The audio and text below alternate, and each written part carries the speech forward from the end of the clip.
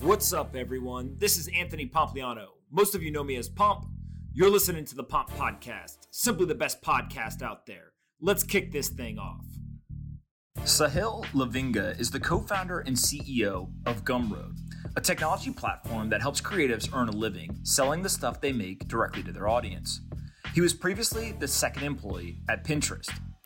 In this conversation, we discuss the Gumroad story, the pros and cons of raising venture capital, why Sahil operates with such transparency, how he decided to start a fund, the economics of a VC fund, how to evaluate product market fit, the no-code movement, and his thoughts on Bitcoin and crypto. I really enjoyed this almost 2-hour-long conversation, and I hope you do as well. Before we get into the episode, though, I want to quickly talk about our sponsors. The first is a new podcast. When the New Yorker magazine asked Mark Zuckerberg how he gets his news, he said the one news source he definitely follows is TechMeme. For more than 2 years and nearly 700 episodes, the TechMeme Ride Home has been Silicon Valley's favorite tech news podcast. The TechMeme Ride Home is a daily podcast, only 15 to 20 minutes long, and every day by 5 p.m. Eastern, it's all the latest tech news. But it's more than just headlines. You could get a robot to read you headlines. The TechMeme Ride Home is all the context around the latest news of the day. It's all the top stories, the top posts and tweets and conversations about those stories, as well as behind-the-scenes analysis. The TechMeme Ride Home is like the TLDR as a service. The folks at TechMeme are online all day reading everything so that you can catch up. So listen to the one podcast anyone who's anyone in Silicon Valley listens to every single day. Search your podcast app now for Ride Home and subscribe to TechMeme Ride Home Podcast. The next sponsor is Trends. They're a brand new service that allows for a weekly report to help you understand market trends poised to skyrocket and how you can pounce. They've built over a 5,000-person network of builders, founders, and investors that are all working together to analyze businesses, share ideas, and spot tomorrow's trends. I've been playing around with it, and it's absolutely awesome.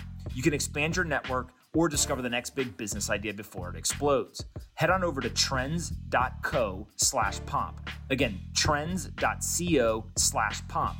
The Trends Weekly Report is a no-brainer.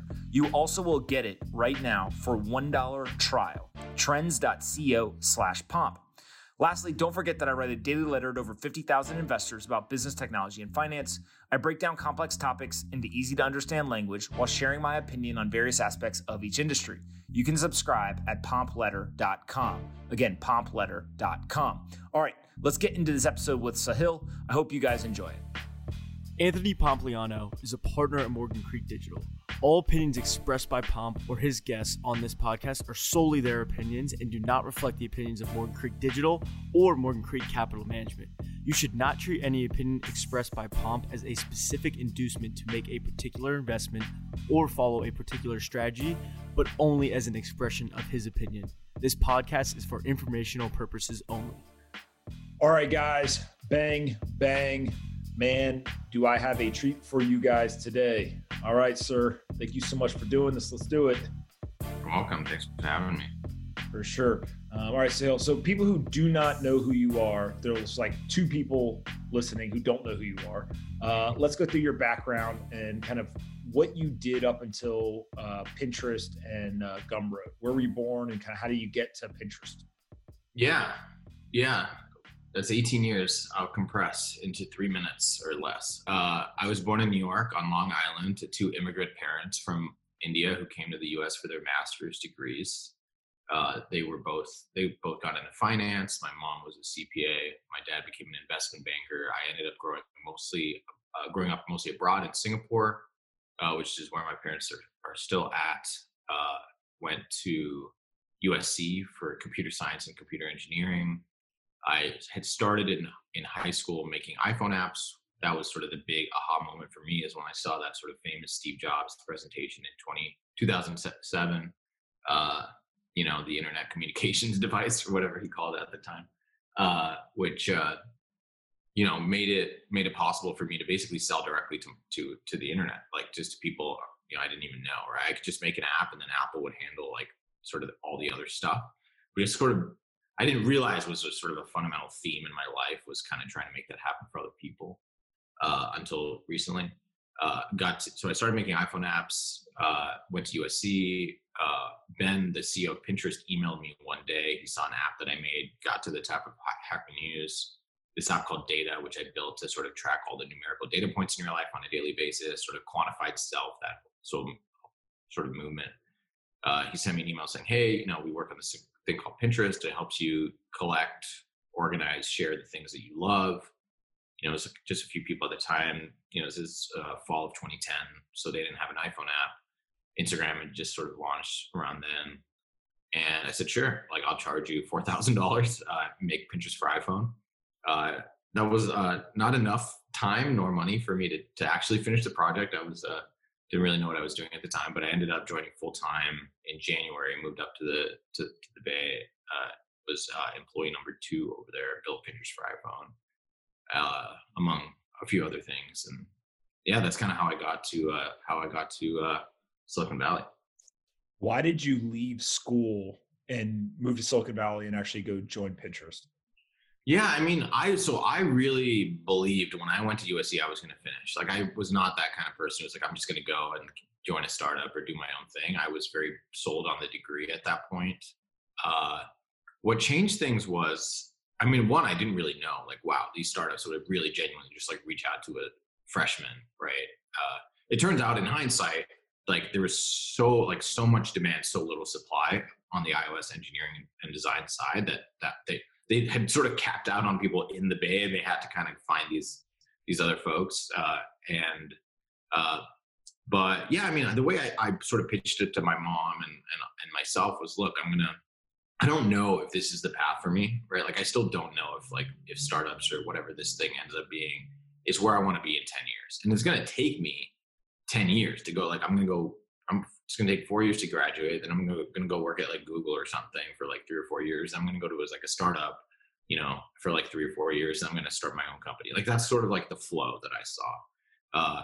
And how bad would it be if I sort of spent 10 years and then realized, like, actually, no, this is not what I want to do at all. And I don't know if that was me just like playing games to myself, or like I was trying to like come up with a reason to sort of, I've noticed myself doing that in a couple other life instances as well. But yeah, I was kind of like, I can find out now, I can get paid for it instead of paying for it. Right. I just thought, like, worst case, this is like a gap year, right? Like, I joined this company, I get paid, I do it for a year. If it works, it works. If it doesn't work, I can go back to school, right? Like, I have a sort of a newly established safety net at this point. USC is not going to say no to that. And so, yeah, that's kind of how I pitched to everybody. It worked. I have yet to go back. I think I'm technically still on a leave of absence. Like, USC, gives me a phone call asking for money. So I think they consider me an alumni, but also, I don't know how over there. What was it like when you got to Pinterest, right? So you get there, people see this, massive company and great success story today, but you got there, you were employee number 2. What is it like? Yeah, I mean, people ask me this all the time. Like, how was it like working, in the early days of Pinterest? And it's like, well, like I was just watching Hamilton, and it's like, it reminded, I don't want to make this kind of, maybe this is not the most couth analogy, but like, they didn't know what they were doing, right? Like, they didn't know what would have happened later, right? And so I think there's this sort of like, when you're in it, you're just in it. Like, you're just spending time, like, you're just building stuff. It's like 4 or 5 people in a room, right? In like a living room of like a Palo Alto apartment with a roommate, right? And we're just like building, we're just like shipping a website, right? Like, it's like a Django app. And, we have a bunch of users at the time even, right? It's still early, but we had, tens of thousands of users. Engagement was really cool. We had some money in the bank, but it was, it's like, especially consumer, it's like, you don't know what works in that space. It's really hard to predict. So it's like, okay, yeah, we'll just, keep doing this thing. Like, I was just shipping, features every day. I'd come in, like 9, 10 in the morning, like work, get lunch, work until 6, 7, and then leave, like, it was just not that different than what you do anywhere else. Right. It's just like, and it's interesting, even Gumroad now, like, people ask me and I'm like, look, it's the same. Like, Gumroad could be 30 times bigger in volume and scale, and my job would roughly be identical. That's the beauty of software. Like, that's the point of automation, right? Is to make it so that you can do these things that are affecting way more people, but it's like the factory doing all the work, right? You're still hitting the stop start button like you normally would, right? It's just like the throughput is a lot higher. Obviously it's not identical, but it becomes it's sort of like a 20% bump in your sort of like to your organizational competency to get to a 10x sort of bump in like the sort of value creation metric, right? The KPI that you're going after. It's really normal, it's really normal, at least in my world. And VCs will come by and like meet the company, and I would like chat with like Matt Coulter from Benchmark or whatever, but it was very normal, right? I think that it's actually a problem that I have because I've never experienced anything except that, right? Like I was at Pinterest and I started Gumroad, and that's all. And I remember even at Pinterest, I was like, this thing's going to be massive. Like, I think this is going to be a multi-billion-dollar company. And even like other employees were like, yo, like we've been at companies before and we know this is your first run, but this happens this is a common occurrence where you get super excited. You have all these crazy metrics in the beginning, and then for whatever reason, it doesn't work. And so just like, like just hold on to your horses. We're like a $5 million company at this point, right? And I was like, no, this is it. And it was it, right? But yeah, I mean, who knows, right? Was that me like with this crazy insight, or did I just kind of get lucky and now I got lucky? So that's why you're listening to me talk today, right? Like it's hard to kind of detach those things. It's not falsifiable. Yeah. And so what's so interesting to me about your story is you were there early. You did see the metrics. Like you did have that insight of, hey, this is going to be a $1 billion company or whatever, but then you chose to leave. Right. Yeah. And maybe talk a little bit about like when you first started to think about potentially leaving, like what was the thought process there? And then was there some event or idea or something that kind of pushed you over the edge and said, I got to go do this right now? Yeah, I mean, I really built Gumroad as a weekend project. I had a bunch of these weekend projects that every few weeks I would sort of like hack on something just to learn like Python or learn a skill. I would basically do that, and I'd meet sort of random people from Hacker News and Mountain View and stuff. Like those were my weekends. And I built Gumroad, and that was the first project where the next weekend, when I had sort of blocked off the time to work on a new thing, I was more excited about going back to that old thing. That was the first time out of, I don't know, 10, 20 different little ideas. And so there was something there, right? There was something really interesting there was something about that idea. And sort of like now it might be more obvious, like the App Store basically solved all of these logistical problems for me so I could just go make stuff and sell that stuff. I think there was sort of a connection that I didn't really see there with Gumroad and sort of enabling that same sort of thing for creators, content creators mostly. But yeah, it wasn't about leaving Pinterest, right? It was like, I have this opportunity to start a company. And similar to like Pinterest bringing me out of school, it was like such a good opportunity for me that it just was hard to say no to. And I wouldn't have said yes to like a subpar company, right? It's just like, oh, this is only worth it if it really is like the activation energy has to sort of like supersede all of that. And I think Gumroad was kind of like that. And like investors had started pinging me about it, saying, hey, like we saw this thing on Hacker News, like we see you're an early employee at Pinterest. Would you ever consider leaving? And then honestly, I'd say the third sort of element was like, I think I was just like a kind of a young, stupid kid, right? Like I joined a startup right out of, I was 18, second employee at this company that was, on this crazy growth trajectory, and so I was like, I did it once, like, why can't I do it again, right? And I'm going to have like 100x the amount of options in this other company, right? So like, I don't even have to get that close. It's going to be worth more. And, and it's actually interesting. I think what will probably happen is they will roughly net out in value. It might like if I just stayed at Pinterest and, but like the amount of learning that I've had is just fundamentally different, right? Like there's something about starting a company and being the first, sort of being responsible for everything that, you just learn way more, and like way more people know who I am than if I was just like, sort of an early employee at Pinterest. As you went through the decision-making process, like what was the original idea for Gumroad, and what kind of did you actually, when you left, what was built and kind of what was more of a vision, but not yet built? Yeah, I mean, it was really simple. The way that I thought about it initially was it's Bitly plus a credit card form, right? So basically, all of these people are building their audiences on social media directly. Some of them don't even have websites. they just have a Twitter account, YouTube account, Pinterest account, Reddit account, et cetera, et cetera, et cetera. And so like all of these e-commerce platforms, like they sort of required a website, right? Like a PayPal button, where would you put it on your website? Like this, where would you put it on your blog? All these kind of things. And so I was like, this doesn't make sense for this new world where everyone is just getting started building an audience. They might have millions of followers that want to give them money and yet don't have a website, right? And so that was like the thing, was like, okay, what do people use to kind of share content? Bitly, like, okay, Bitly plus credit card, before they get to the sort of the end content, like let's build that. And so that's all Gumroad was, like super, super simple. I had all these ideas for like, what could that enable?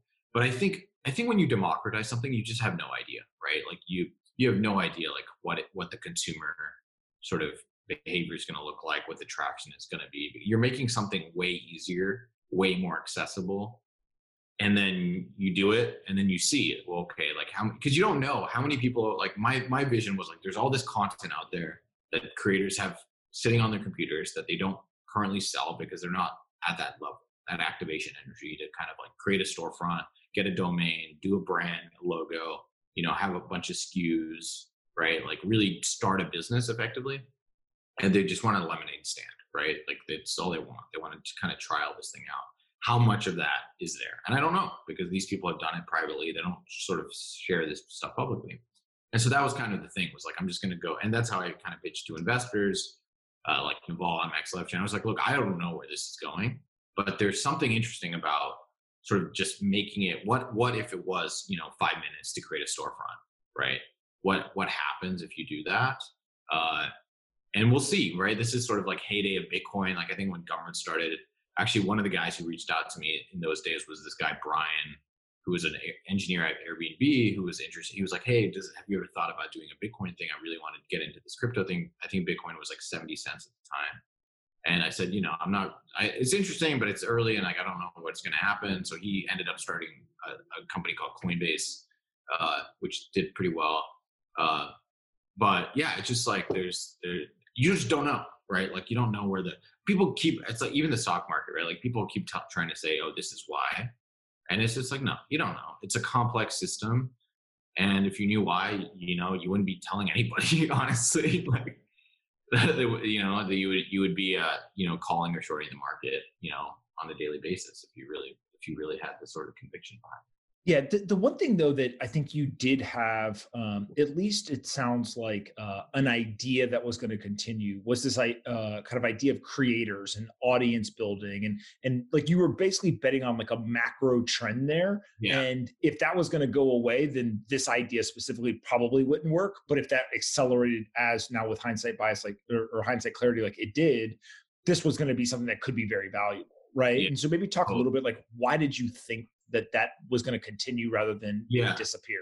Yeah, I mean, I think it's finding like the through lines, just like the trend lines of society, right? And it's like something that's hard is going to get easier over time. Something that's expensive is going to get cheaper over time. Something that only, companies with 100 plus employees can do is going to, companies with 10 employees or 1 employee eventually are going to be able to do. Right. And so it was like finding those things. And really, I really believed, like the insight I think I have, if I sort of had to sum it up in a sentence, was everyone was connecting directly to their audiences, right? Musicians, designers, writers, filmmakers, stand-up comedians, everyone was building a direct link to their audience, right? Imagine 10, 15 years ago, if you were Justin Bieber and you wanted to talk to your audience, you'd have to do like an interview with like a People magazine, right? And now you could just go on Twitter, Instagram, as much as you want and have a direct relationship with them. And so, but all of the commerce was still traditional, right? So it's like you'd still sell through like radio, record store, label, publishing house. Like there are all these sort of traditional things. And if you look at the economics of it, right, the artists make very little as a percentage of sort of the volume that they're really driving. And so I said, this is weird. Like there's all of this sort of like inefficiency in the commerce side. There's all of this efficiency being brought into this sort of communication discovery side. And so my guess is eventually this stuff is going to get disintermediated, right? Like you're not going to need a middleman. You're not going to need a label potentially. You're not going to need a publishing house to do certain things, because a lot of these ideas aren't going to make sense in this new world, right? Where you just don't need it anymore, right? Like, and to me, that's always really interesting. Like, what if you just, like who, what do we not need? Like, what is going away? I think is a really interesting framing, because that's a lot of that is what innovation is, right? Like, what if you don't need, a dishwasher used to refer to a human being, right? It often still does, but you know what I mean? Like, a computer actually used to be a human being, right? Like, these are people and jobs that we don't need for our society to function anymore. And that's great, because those people can go do something else, right? That is sort of a better use of their time, more creative use of their time. And so that was kind of the insight, was like, there's clearly this shift happening that I don't see slowing down, which is every single person, it's still happening, right? Every single person is going to connect directly with their audience via their blog, their newsletter. And like, the internet is going to get better and better and better at finding the right connections. You're gonna, like, it doesn't make sense to me that like your high school friends are your friends for life. Like, what are the chances, right, that those are the perfect people for you and your tribe and your personal growth and development? They probably don't even speak your language, to be honest, right? And so it's like, over time, my guess is that every single person will be able to communicate very effectively with everybody else that they want to, right? And sell directly is sort of like the next step of that. And so that was the trend. But even like Gumroad, before Gumroad, that was happening too, right? Like, people had blogs instead of, I guess, submitting op-eds to like their local newspaper or something, right? Like, this is and that's the other thing, is I think there's this why now question people ask, but I really think it's a slope, and it's like it should have already been happening, and it will continue to happen. Like, the creator economy is this big buzzword right now because of COVID and all these kind of things. But like, remote work, for example, has like been happening. Dreamweaver, I mean, I would say Excel is like the premier no-code tool, right? And that's been around for decades, right? It's a thing that's already been happening. It's just continuing to happen, and as it continues to happen, it just makes its way to different people, right? Like, it's like the William Gibson quote: "The future is here; it's just not evenly distributed," right? So it's like, I was already communicating directly with my audience, on Twitter 12 years ago. It's probably a pretty good bet that like, I'm just early, right? And there's going to be way more people doing this. And it sort of goes in line with my philosophy around doing the fun and all these other things. But it's like, find the thing that you really believe you're early on. iOS development, right? For me, it was that as well. Cryptocurrency might be that for you or other people. Like, it's so hard. And it's just like, follow your interests. It's like, go down the rabbit hole. And if you sort of discover something and you're like, there's something really interesting here, and at some point in the next, it could be tomorrow, it could be 30 years from now, it's going to change the world, or everyone's going to use this, it's just so obvious to you, like, figure out a way to like invest in that thing, right? Sort of start making pickaxes, right? If you find gold, that kind of thing. Yeah. And so what's really interesting is you have this insight, you build kind of the side project that then all of a sudden starts to gain some traction, and people start reaching out and saying, hey, do you want to raise money? Do you want to leave? You obviously are watching the metrics. And at some point you do decide to leave. Now, to clear up one of the, I think, misconceptions, being the second employee at Pinterest does not mean you get to be rich forever if you leave before your stock vest, which is what you did. And so talk me through kind of the transition out. When did you raise money? Kind of what was that conversation like? And kind of in hindsight view now of having left before the stock vested, like, regret, good decision, kind of just talk me through all that. Yeah. I mean, probably not a good decision, financially, at least. I mean, I think I was just, I was not savvy enough, I would say. What I should have done in hindsight is I should have been quiet and been like, this thing is going to work, and I should, it would be nice to have some safety net here. So like, let me, even though I have this cool idea, and Pinterest is fine, but not as cool as starting my own company. Like, let me just wait for a while, right? But again, if I did that, like, I would hit my 1 year, and then every month there's like this, so I don't know if that would have been a better decision for me. Maybe my presence would have tanked the company, and Pinterest wouldn't be anything today. Who knows? But yeah, I think I remember talking to Josh Ellman about this. He's like, look, when I was talking to him about Gumroad and leaving and things, and he was like, look, you can either have 100% of a small thing or 1% of a big thing, right? And I'm just like the 100% of a small thing kind of person. Like I really want control. I want to decide who I work with, where I work, how I work, what I work on. And just the truth is you can't do that if you're working at a company, right? Like you just can't, right? Ultimately you're going to be put next to somebody and you're just like, I don't really like this person that much. Right. And I don't know. I don't think I could ever do that again, honestly. Right. Which is, I just think it wasn't about the financial thing, but certainly it was stupid. Like I should have been smarter about it. I should have probably negotiated with Pinterest or something, but I just didn't know anything. Right. And they didn't either. I think it was like a sort of a new, fresh situation for everyone involved and sort of a trial by fire. But certainly I think I could have probably figured out a way to keep, afford them my stock, which I think the math ended up being, it would have been like, 10 to $20 million or something for staying an extra, like 6 months or 3 months or whatever it was. Yeah. And look, it's also one of these things. I love your perspective on just like, who knows what would have happened, right? There's a million different things that could have been, but you left and you said, hey, look, I'm going to go take a run at this. And you probably more so than anyone else I know of have had the ups and downs of kind of the entrepreneur's journey. And so let's start with kind of the initial up, which was you walk out of Pinterest with Gumroad, you raise some money, kind of what are investors investing in? Who do you go talk to? Why take Kleiner's money? Kind of what was that all like as you kind of started the company? Yeah, I mean, so I had a few investors who pinged me saying, hey, if you do a company, let me know. A bunch of investors who followed me on Twitter. So when I said I was leaving Pinterest, I got a bunch of email from that too. And so I just started meeting with people. And this is like the old school.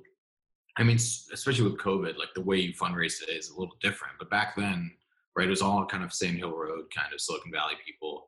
And so I would just meet with a batch of people, right? Like the first set of people would reach out to me. I'd have like a little, like, I don't think I had a deck or anything. I just had like the website. I would just go to gumroad.com on my laptop and just talk to them about it. And it certainly helps being like employee number 2 at Pinterest and being a technical, developer, et cetera. But I would just talk and be like, look, I'm building this. I'm really interested in this sort of democratization of commerce, starting with like the lemonade stand to the Shopify. Like, what does that look like? And I ended up, and so I would meet with all these people, and then they basically, a few of them would say, I'm in, like, let me know. By the way, you should talk to my friend, right? And so there's this tree that kind of builds pretty quickly that you kind of meet with, a bunch of people, 100, 200 people or something, in a few months that are interested in investing in you. And I ended up raising $1 million from, Naval, Max Levchin, Lowercase, Collaborative Fund, First Round, Excel, SV Angel, Seth Goldstein from Turntable, and maybe a couple other folks. But a good list, pretty solid list, around $1 million. And Kleiner happened pretty soon after. I moved up to the city, got an office, started building stuff, and I don't really know what happened. I mean, I think there was, there's only one Series A that a company can raise, right? And I think there are like 8 to 10 firms that are kind of tracking all these kind of pre-seed, seed funded companies. And I think I must have just been like one of those companies that, was super hot, came out of the gates, and at least 2 firms were like, if you want more money, we will like do your Series A and sort of preempt, you doing it a year from now, right? And so I sort of just had 2 meetings, one with Index, one with Kleiner, got 2 term sheets, and ended up picking Kleiner. But the reason was, and I talked to like all my investors, like, what should I do here? And Josh Koppelman from First Round, he has this great quote. He says, there's nothing like numbers to have up a good story, which is to say, you're hot right now. Like, you can kind of raise on the story that you're telling and you're convincing. But the minute you have a year or so worth of data that maybe shows there's some holes in your story, which might be true, might not be true, you might not be able to raise as easily. You might, so you're these people are paying up right now, and they might pay up even more, but they also might see the data and be like, oh, there's nothing here, right? The emperor has no clothes. And so I was like, yeah, it was a 7 on $28 million round. So it was like a pretty good round for a Series A at the time. And then I wouldn't have to think about money for years, right? Like I could just focus on building the team, on, talking to customers, doing that whole thing for 2, 3, 4 years before I really had to kind of like think about raising money again and all these things. And so that was the big reason I did it, was like I could just sort of do it. I had just raised the seed round. I was like, I can just raise all of this money collectively, and then I can just like go build stuff for years and really figure this thing out and not have to context switch right into this fundraising cycle, which in hindsight I think had some downsides to doing that too. It was just so the idea that I could just work on something for years and not have to sort of talk to anybody else and just focus on building was just so appealing to me. So that's kind of what I ended up doing. And so when you take venture money, obviously they want venture growth, they want venture exits, and kind of slam on the gas is a very kind of crude way to explain what they expect you to do with that money. As we fast forward in your story, you end up buying Kleiner out for $1 at some point. So people who just heard you say you raised $7 million shortly after raising $1 million, kind of a who's who of Silicon Valley, and then you're buying Kleiner out for $1. What happens in between raising money from them to that moment? Yeah, I mean, we grew we did okay. Like, I think we, as you mentioned, it's like, VCs, they kind of think of it like like jet fuel, right? Like, just make sure you're pointed in the right direction before you use it. And yeah, we did okay. Like we grew to a nice, like probably 1.5 to 2 million annual revenue. Business were growing maybe like 60-80% a year at that point, just not fast enough for VCs to say, hey, this is worth like a Series B of like $10-15 million, right? At like a whatever $100 million or $60 million valuation or something like that. Just we weren't there. And I did the rounds, like I met with all the investors and like all of them, because that's what you have to do when the top ones say no, and you kind of just start going down the list. And it was good for me though, right? Because I feel like I had the easy way the first couple times, so it was nice to kind of not have that and learn about that. Obviously not nice entirely, but yeah, we did that. Kleiner gave us a bridge of $2 million. Well, when we realized it was going to be hard to raise more money to really sort of double down on sort of growth. And not have to do layoffs then, which would have been kind of like a death knell for the company. And so they gave us a $2 million bridge at a 4x liquidation preference. So at that point, we had $16.5 million in preferences. And it was like a kind of a Hail Mary, right? Like, we're going to try to make this thing work, and hopefully we can like find something that just like accelerates the business. But we spent 9 months, January of 2015 to September, October-ish, trying to find that. And we didn't. It turns out if you didn't find it 3 years into that, you're probably not going to find it in the next year. Something like COVID kind of has to happen for that to change, which you can't control, right? But yeah, so we did this round of layoffs. We went from 20 employees down to 5 employees and got to profitable, because that was like the number one thing I wanted to do was like, look, we're paying like $2.5 million a month to our creators, right? Like, we might not be like a crazy successful VC business, but like we're still meaningful for these people. And so like we need to get to profitable, because I can't just turn off the faucet for them. And so we did that with 5 people, got to profitable, got rid of the San Francisco office in 2016. And then I left. I ended up moving to Provo, Utah. I told my investors, like, I'm burnt out. Like, I worked on this thing for, 4+ years. It's at $1.5 million in revenue with basically no team, like a skeleton crew, growing 15%, 20% a year, and with $16.5 million in preferences, right? Like, there's like, for years and years and years, there's no exit, right? Like, there's nothing. If I sold the company for 16.5, for folks that don't know what that means, basically it means if I sell the company for 16.5, they get 16.5 and I get 0, which is the deal. I'm not complaining. That's just what we got into.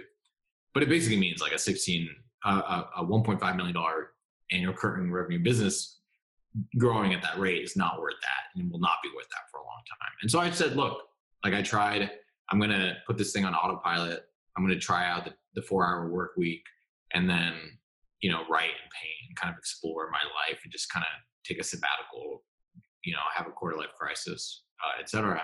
So I ended up moving to Provo, Utah, did that for, over 2 years. So I left in I guess that was late 2015, early 2016. And then I think it was late 2017. So 2 or 3, or maybe 2018. I can't remember exactly. But Kleiner, anyways, they emailed me saying, hey, I had some conversations. I was like, I'm going to open source this whole thing because like, I want we're never going to build this great business, but like, the world can benefit from all this technology that we've done. And they were like, well, if you do that, it kind of as a way to say, look, there's nothing here. Like, let's just clean up the books. And like, this is like going to be some free software for people. And they were like, like that's still worth something. Like we still kind of have the IP ownership of that. And like, but then randomly kind of like 3 months or so later, they were just like, hey, we're would you be willing to sort of we'd be willing to write off the investment, effectively sell you all our shares back for $1. And I still don't know why necessarily. Like they didn't give me a reason, right? They weren't like, this is why we're doing it.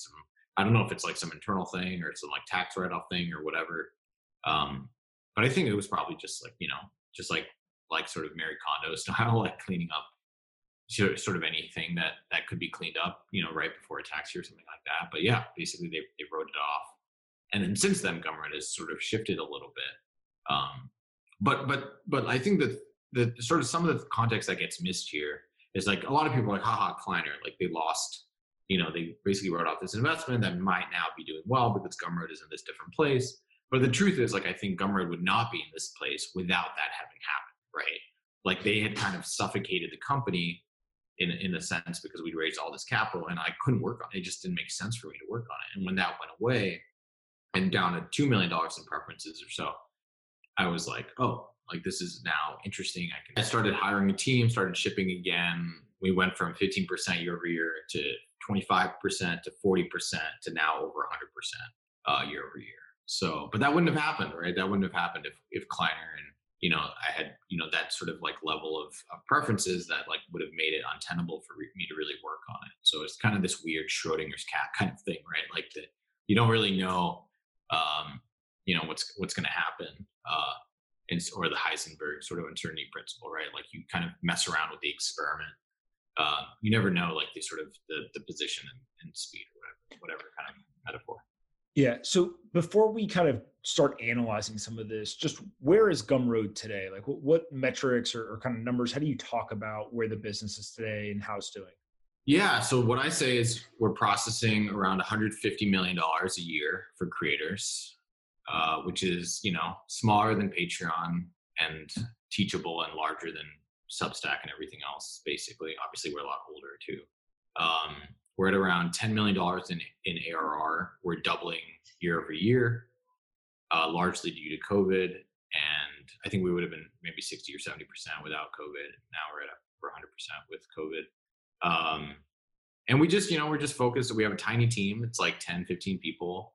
And we just, we're just going to build. We're just going to keep building stuff and, shipping software and making it better and better and better. And we're kind of on the faster horse kind of thing, right? Like, Steve Jobs has the quote, and I'm like, look, like we're happy building the car could only have been invented by one person one time, right? And we're happy with the faster horse. Our creators are very happy with just focusing on the problem and making it better and better and better, and not trying to kind of go too big or try to bite off too much or what have you. Yeah. And so what it feels like is today you're running a business that you still have got some preference, right, in the capital stack.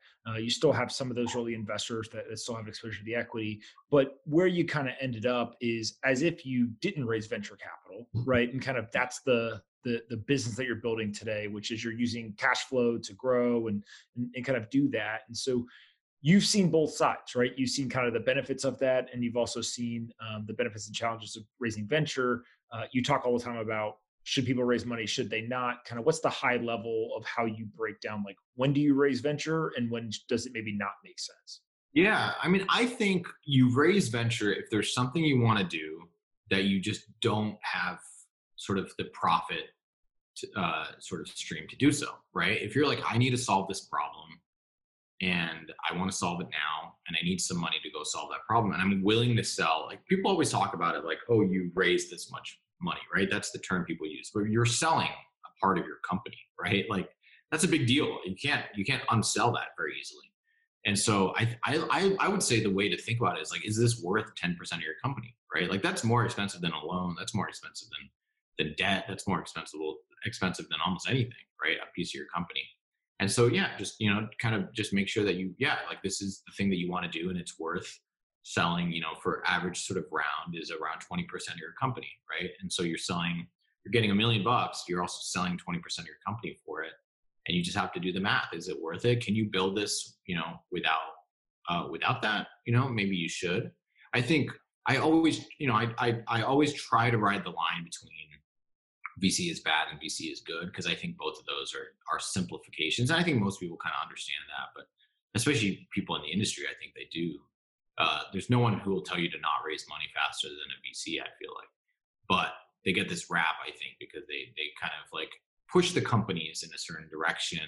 There's sort of this one size fits all model, but that's just what it is, right? It's just like understanding, like, yeah, this is what VCs are going to want from you, because this is their business model. And just like understanding the incentives that they have is just, a good thing to do. And not just the VCs, by the way, right? But early employees and executives and everybody you work with is trained around a certain incentive model around they get a bunch of stock, and then that stock appreciates in value. And then at some point they liquidate that stock, which is a very different model from you work at this company and you get a profit share, right? That's a fundamentally different kind of business. And Gumroad kind of got lucky because we basically went down to zero.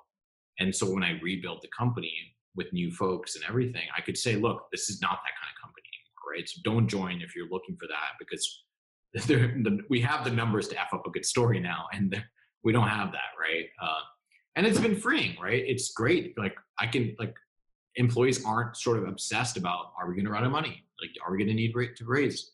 Like, what should we work on? Like, we should work on the thing that drives the most volume tomorrow, because that's what's going to, that's what matters. And it's just like, let's just build a great product, right? Everyone gets paid. Everyone, does the work. And, it's a very low stress kind of environment, but you lose things too, right? Like, you lose some of the impact, the urgency, the sort of, when you're fighting a war, like there's some good things that come out of that too. And I have empathy for that as well. I just think it's like, yeah, if you have plenty of money and customers are paying you plenty of money, you might not have to raise, or you might be able to raise, like 1Password did, right? Like, a lot of money at a very low dilution and sell a lot of secondaries to do it.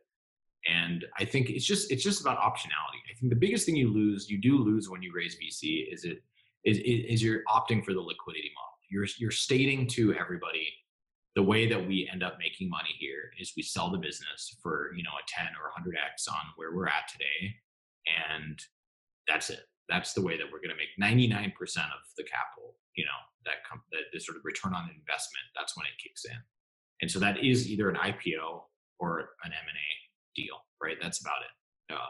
Those are the only two ways you're going to get liquidity on your stock in like a meaningful way. And so just know that, right? Just know that that's and there's nothing wrong. Gumroad might still IPO one day, right? But yeah, I just think a lot of people get into it and they go through YC, they raise a couple $1 million, and then they're like, oh, I didn't know that this is what that meant. Like, I actually have to go for this kind of home run strategy, right? Otherwise it's not meaningful. One of the things I've always thought would be really interesting is if people talked about fundraising in reverse chronological order, right? Which is, normally they talk about it as, oh, I'm going to raise this money, then I'm going to do X, then I'm going to raise this money, then I'm going to do Y, whatever. What you're really talking about is like, why don't you start from the finish line and then work your way backwards, right? Like, if I told you you could have a business that throws off $20 million in cash and you and your employees put it in your pocket at the end of each year, like, would you be interested in running that business? Or would you be interested in running a business where basically you have one big payday when it goes public? By the way, both are fine, right? Neither one is right or wrong. It's just the finish line of what makes you comfortable or not comfortable ends up actually dictating what you do on the fundraising side much, much more than, hey, I need the money today, because if not, then I can't hire this employee. Yeah. Right? Well, that's a great tweet, right? He says, like, the only thing that sort of level what a measure of intelligence is, did you get what you want out of life or whatever, right? Which is just to say, like, look, like if you want, to run like a $100,000 a year business that just churns cash, and you want to go live in Thailand, and that's all you want to do, and that's sort of like the Tim Ferriss-y kind of 4-hour work week kind of thing. Like, that's great. Just make sure that you sort of are thinking about that and planning, that kind of future, right? And if you want the sort of crazy kind of like, double or nothing sort of model, and then maybe you get a bunch of money, 10 years from now, but that's the only way you're going to do it. You're never going to be able to get to that scale or that level of impact or whatever, but you're also almost definitely not going to get there anyways. Like, just know. And I think the thing that a lot of people miss, like some of the anti-VC crowd, I think when they look at my journey, they're like, oh, look at this person. He got, used, or like he was like, manipulated, and I do think like I have loved every moment of my life, right? Like I've never been in a place where I feel like, oh, I don't want to be here right now. Like I signed up for everything. I knew kind of what I was getting into. And every single time, like I learned, I met people, I built my skill set, my credibility. So it's like, I don't regret it, right? Like I'm very grateful for everything that I went through. Sure, I wish I maybe had some more nuance around the edges, but it's way better than I think just being, at a company that I don't enjoy working at, which is sort of an experience that way more people have, right? On a daily basis, especially right now. That you wrote this blog post about not building $1 billion business and not kind of being able to use venture capital to build a venture scale business. The post goes viral, and now you pretty much got a venture scale business, right? Yeah. You're growing 100% year over year, $10 million in ARR. Like it kind of looks like almost what a early stage investor was expecting or hoping that you would do. His question is, did the blog post contribute to you becoming a venture scale business? But maybe talk a little bit about the blog post and kind of, what transpired after you wrote that and it went viral. Yeah. So I wrote this blog post really to sum up the last 9 years of my life. Like it was kind of a capstone for me. I was just having conversations with people and, people that I thought had kind of known what had gone down. And I realized even people like my mom, like had no context on what had actually transpired. Like it just happened. I kind of disappeared, and everyone kind of let me be. And so people thought I'd sold the business. People thought it was dead. Like everyone had their own kind of telephone game kind of going on. And so I was like, I'm just going to write this piece, kind of show it to everybody. Everyone can kind of know what happened, right? I can say that I don't have any picture stock, and like I can just clarify all of these things. And so I did that. And then, it just kind of went sort of super viral. 800,000 people read it. I gained a bunch of Twitter followers from that, which kind of like started this like new sort of Twitter thing for me. But I think the biggest thing I think that people appreciated was like, it was just the nuance of it, right? It was like, it wasn't like, I wasn't trying to sell anything. I wasn't trying to convince anyone that, that like I was on the right path or the wrong path, or like VC was good or VC was bad. People might've taken that message, but it was just like, look, this is the story, right? Like, I'm just going to go through what happened and, take it or leave it. Right. And there were a couple lines in there that I think really resonated with people, but I think the biggest one was just that there is like some level of uncertainty here. Right. And like, you just need to be comfortable with building, not knowing exactly what's going to happen. Right. You can't predict like if this is going to be $1 billion thing, $100 million thing, a $10 billion thing. Like, no one really knows. Like, you should just really focus on building something you think is interesting and valuable for people that sort of gives you the lifestyle that you want. And then just be happy where you are, right? Like, just be happy where you are. And then if it happens, like these other things happen, like, great, but they're probably not going to change your life drastically, right? If you're already pretty content with what you have, which is kind of the model that I've been trying to live my life since, which is to try not to set goals and do too much. And just, even now with Gumroad, right? Like, I get VCs that are like, hey, Gumroad, like, have you thought about raising money for this thing? A lot of that's just BS. Like, they haven't done their research. They don't really know like the history of the company. But even, friends of mine at top tier firms are like, hey, but, have you thought about this? And I'm like, look, we're profitable. We make money. Like, money is not the bottleneck for us right now. And I know the creator economy is super hot. I know these things are happening, but we still don't know how this thing's going to play out. Right. And if, I'm just not willing to, like, it's a very different deal for a VC, right? A VC gets IRR, right? So like their investment begins today, right? So like they actually love the fact that Gumroad had this 9-year journey, because like they're just paying for now going forward, right? They're not paying, like if they did this deal and then had to wait 9 years, their sort of annual return would be destroyed, right? So now they see it as a great investment. But like for me, I'm like, I finally got here, like what I tell friends, I'm like, look, I like spent 9 years building this business. I finally have scale and freedom. Like I'm going to spend a couple years just building the stuff that I want to build for the people I want to build for, with this, a little bit more of like a vessel for me to kind of explore those kind of things. And then I can say, let's go big, right? Let's find a new CEO who wants to go big. Like, I don't know what that looks like. It probably doesn't look, I've thought about doing a Reg A plus, like doing sort of a crowdfunding kind of fundraiser around it from our creators and the community. That might be really interesting. I just think I think of Gumroad like an experiment. I think that the thing that I can do that very few other people can do is, because of my weird journey to where I am today, I have this kind of weird, unique place where I can basically do whatever I want. I can run all these weird experiments within the company. I can like try out these sort of different processes and software tools and ways of working in a way that just most companies they either can do that, but they don't have any scale, or they have scale and therefore they can't do that, right? And Gumroad's in this weird spot where I feel like it's almost like my duty to kind of just experiment a little bit and like kind of just push the envelope in ways that are probably bad, right? They're probably not going to lead to change. So there's sort of like the Lindy kind of effect there, right? But like, I think it's worth it. It's worth like sort of pushing the Overton window a little bit. Like, what if we don't need meetings? What if we don't need this? What if we do need this other thing? What if we open source all this stuff that no one does?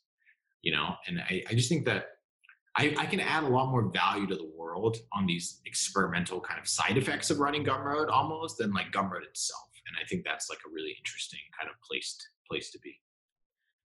One of the things that people seem to be very fascinated about, and I think because it is so different, is you've chosen to operate a business. The metrics that you share, the information that you put out there, it's just so transparent. Where does that come from? It comes from, I don't know. I mean, I think one misconception is that I think people think I just started doing it right after the blog post, or like I sort of like adopted this new style. And I was thinking about these other folks who've done it, like Justin does it really well, Justin Kahn, Naval, Balaji, and me, I guess. And I realized that like they've been doing it for a long time. Like you can go back, I mean, Justin Kahn, he literally had a camera taped to his head for 24 hours a day, right?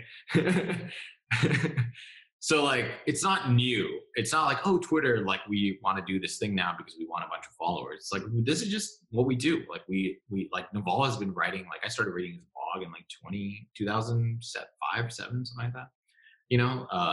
I just think I think you're probably similar. Is my guess. Like there's just a personality type that is like wanting to share all the time. And it's not really about the sort of strategic value of doing it or not doing it. It's just like, I need to do it. Like I need to tell people because that's how I learn. That's how I get feedback. That's how I feel good about what I'm doing. And and it's just like a feedback mechanism. It's like, why would I can do a fund and I'm going to have to spend all this time reading stuff and like talk to all these people one-on-one and like make progress. Or I can just tweet, hey, I have a fund. No one does that. Like it's not even closed. I'm just going to talk about it. And then 100 people, 200 people can be like, hey, what have you thought about this? What about this? You should talk to they're like, to me, like that, it's about liquidity, right? It's when you get rid of some of this opaqueness. It's like why all the startups switch like glass walls in their conference rooms, right? It's just like when you create that sort of that openness, you can sort of create more of these serendipitous connections, right? Because you can now see a lot of it. It's just exposed.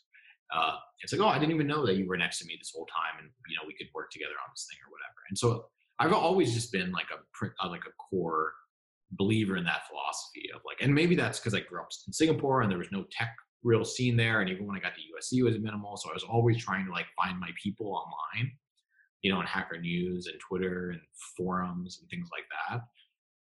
But I do think there's some sort of like fundamental personality trait that I don't know what it is. Like I don't consider myself an extrovert, but there's this kind of like weird, interesting version of an introvert or something.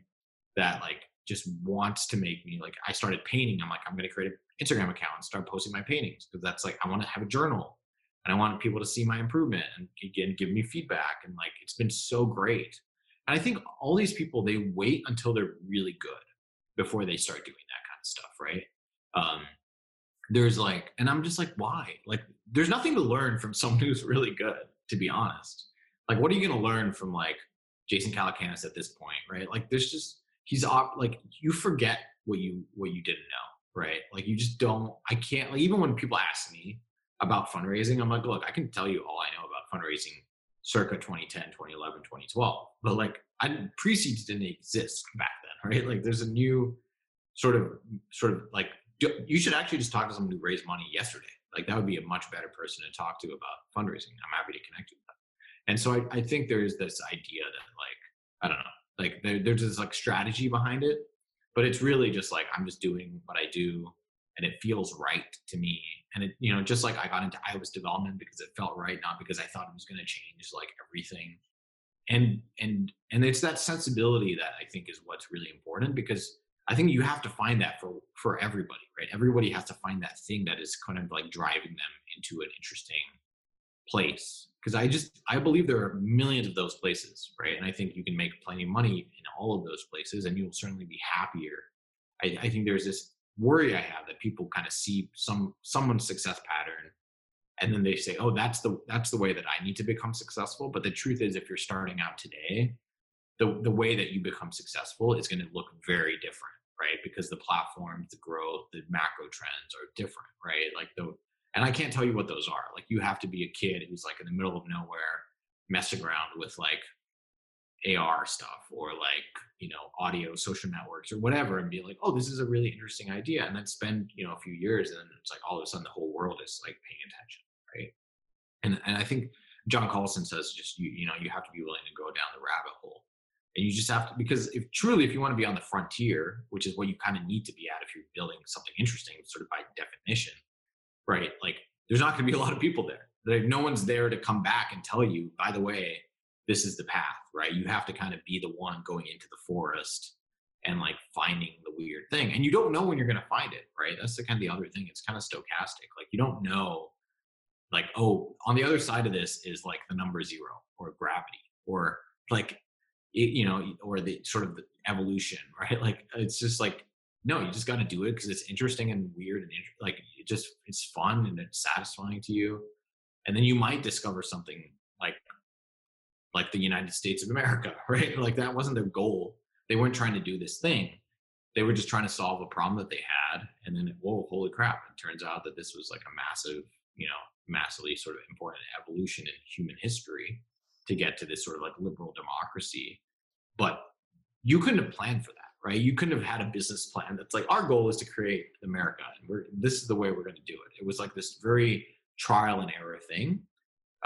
And that's sort of just what I think sort of innovation and invention kind of need that. It's just like this sort of constant sort of trying to solve our own problems, and we solve our problems, and those lead to like an interesting life, a new different life that has other problems that need solving, and then you solve those, and then you have other problems that need solving, and then you solve those. And I assume that like human history, like I really believe, going back to that whole early thing, I think that's a fundamental sort of belief that I have, is that we're super early, right? Like, I think humans, if we make it for an extra 1,000, 2,000, 10,000, 100,000 years, like, I can't imagine what that world looks like, but I assume it's going to be insane, right? In a way that I can't comprehend. Just like a phone, if you showed a phone or a gun or something to someone, you know, a couple hundred years ago, I mean, not a gun, but you know what I mean? Like, it would be, they wouldn't know what to do. They'd be like, this is magic. Like, we're going to burn you at the stake, right? Like, well, forget even a couple hundred years ago. I mean, literally, there's videos of people who went to jail in the 1980s or 1990s come out and they look at an iPhone like that, right? So it's forget hundreds of years. We're literally talking 2-3 decades, right? I'm still blown away, dude. Like, I just got a Magic Keyboard for my iPad, and I'm like, this is insane. Like, this is the trackpad. Like, it's mind-boggling. Like, and that's why I'm excited to be an investor, but I'm just excited to be alive, because I just think there's just so much more. I think there's this, we always talk about the black swan, right? Like, these events like COVID and these other things that kind of like tank sort of like the tail risk, right?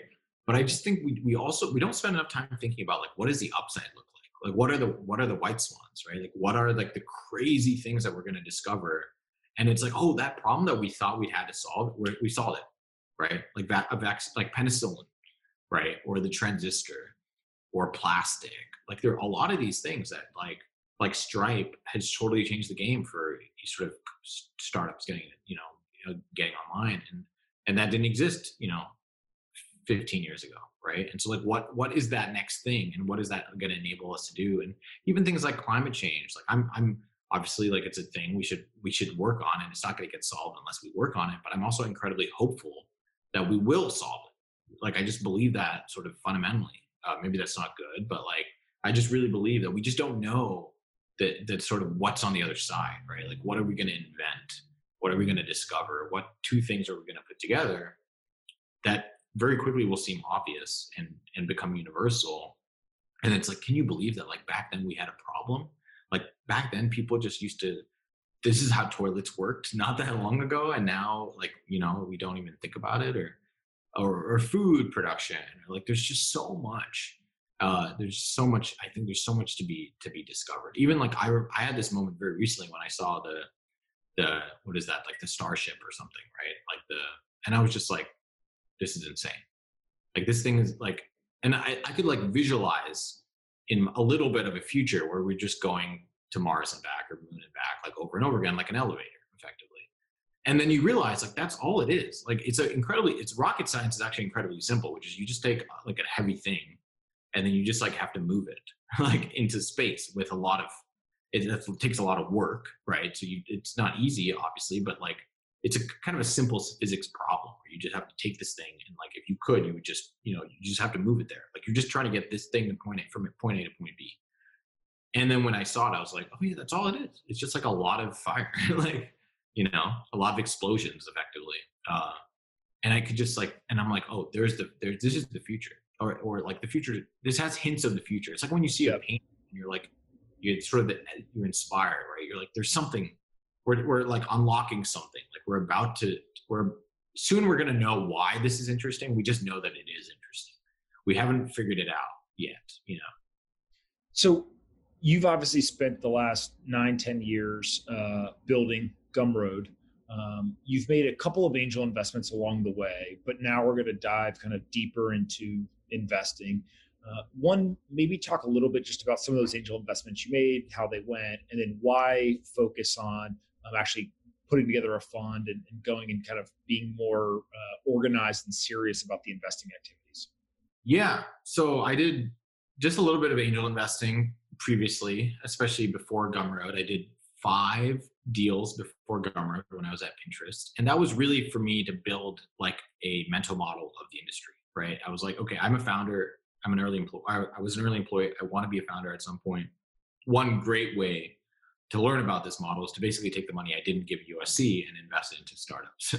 So I did. I invested in 5 companies in 2011. 2 of them did quite well. HelloSign ended up selling to Dropbox for $230 million, and one, Movable Ink, is going to do something pretty well as well. And so I had just like from 5, I'd had two good hits. And so that was like, okay, I have some sensibility, some taste maybe here. And then I did my 6th deal was Lambda School. I did 2017, their seed round. That's also looks like it might be good. We'll see. Again, like, you don't really know, right? It could be massive. It could go to 0. But that was an interesting bet. And then in 2019 and 2020, I did a bunch more, like 10 or 15, but it's been too early to really say what's going to work. But I did Figma, Clubhouse, House, the Aperitif brand, Circle, this new creator community thing, Squad, but just a bunch of smaller ones that are just so early to really know if they're going to work or not. But I had some sort of like some track record and like some interest in really learning about this kind of space, because it's fundamentally important. Like, if you're interested in startups, like a lot of the startups do raise capital, they do raise money from VCs and angels, and there aren't that many people who are those people, and so like you can be a meaningful part of like business creation engine, if you participate in that. And so that's kind of how I thought about it. And then I did, after the George Floyd stuff, I there was that meme going around about hire, wire. And I was like, I can do these. I can hire people. And I did, and will continue to do so. And I can also write checks. And so I just tweeted out, this is the power of Twitter. I just tweeted out, hey, I've done some of these investments. I'm looking for more. I'd love to invest in Black founders. And I did 4 deals from that and 2 others since indirectly. And basically I just ran out of money. Like I don't have picture stock. I still pay myself like a salary. I haven't sort of exited any liquidity on the government stock side. So it's not like I have a ton of money. But I did a few deals, and some of them were looking for more money. So I emailed a few friends, including Naval. I was like, hey, I did a couple deals. Do you want to co-invest in these? They're looking for more money. And he effectively just says, I'd love to just give you money, and then you can just choose where you want to invest it, and I'll pay you to do that and help you sort of advise you on that. So let me know if you're interested. Like, we have this new product at AngelList called Rolling Funds, sort of like lowers the barrier of entry as a fund manager. You can sort of try it out, ping a few friends. I'll anchor you. You can start at like $100,000 a quarter, do a couple deals a quarter, and then, see how it goes. And you can use Twitter. You can do whatever you want because it's kind of this new model. It's a little different than how it's been done in the past. And I was like, oh, this is interesting. Like, I'm not going to be a full-time VC. I don't want to deal with any of that stuff, and I don't have the time. I don't want to go on like this road show for months, or Zoom show now. And, but I can send some emails and these things, right? So I talked to AngelList, set up like a little rolling fund, and put together a brief memo on Notion that just sort of like my track record, who I am, like what I'm interested in, my little fund strategy, and just sent it out to 50 or 100 people. Did a webinar about it. A couple tweets, and now I have over $1 million a quarter committed. So it's a sizable fund. It'll be a $4 million a year fund or something like that, which, if you have a normal fund with all these different things, that's sort of the equivalent of like a $12 million, $20 million fund, depending on how much you allocate for follow-ons and XYZ. Walk us through the math. I know you've done the math in terms of like how that works, but walk us through, like, if you raised a $40 million fund previously, like we were talking earlier, walk through the math of how that works. Yeah, I mean, I was kind of mind blown because even though I'd raised money from VCs and things and been an angel, like I never really knew what are the economics of a VC, right? And so I was like, $40 million fund.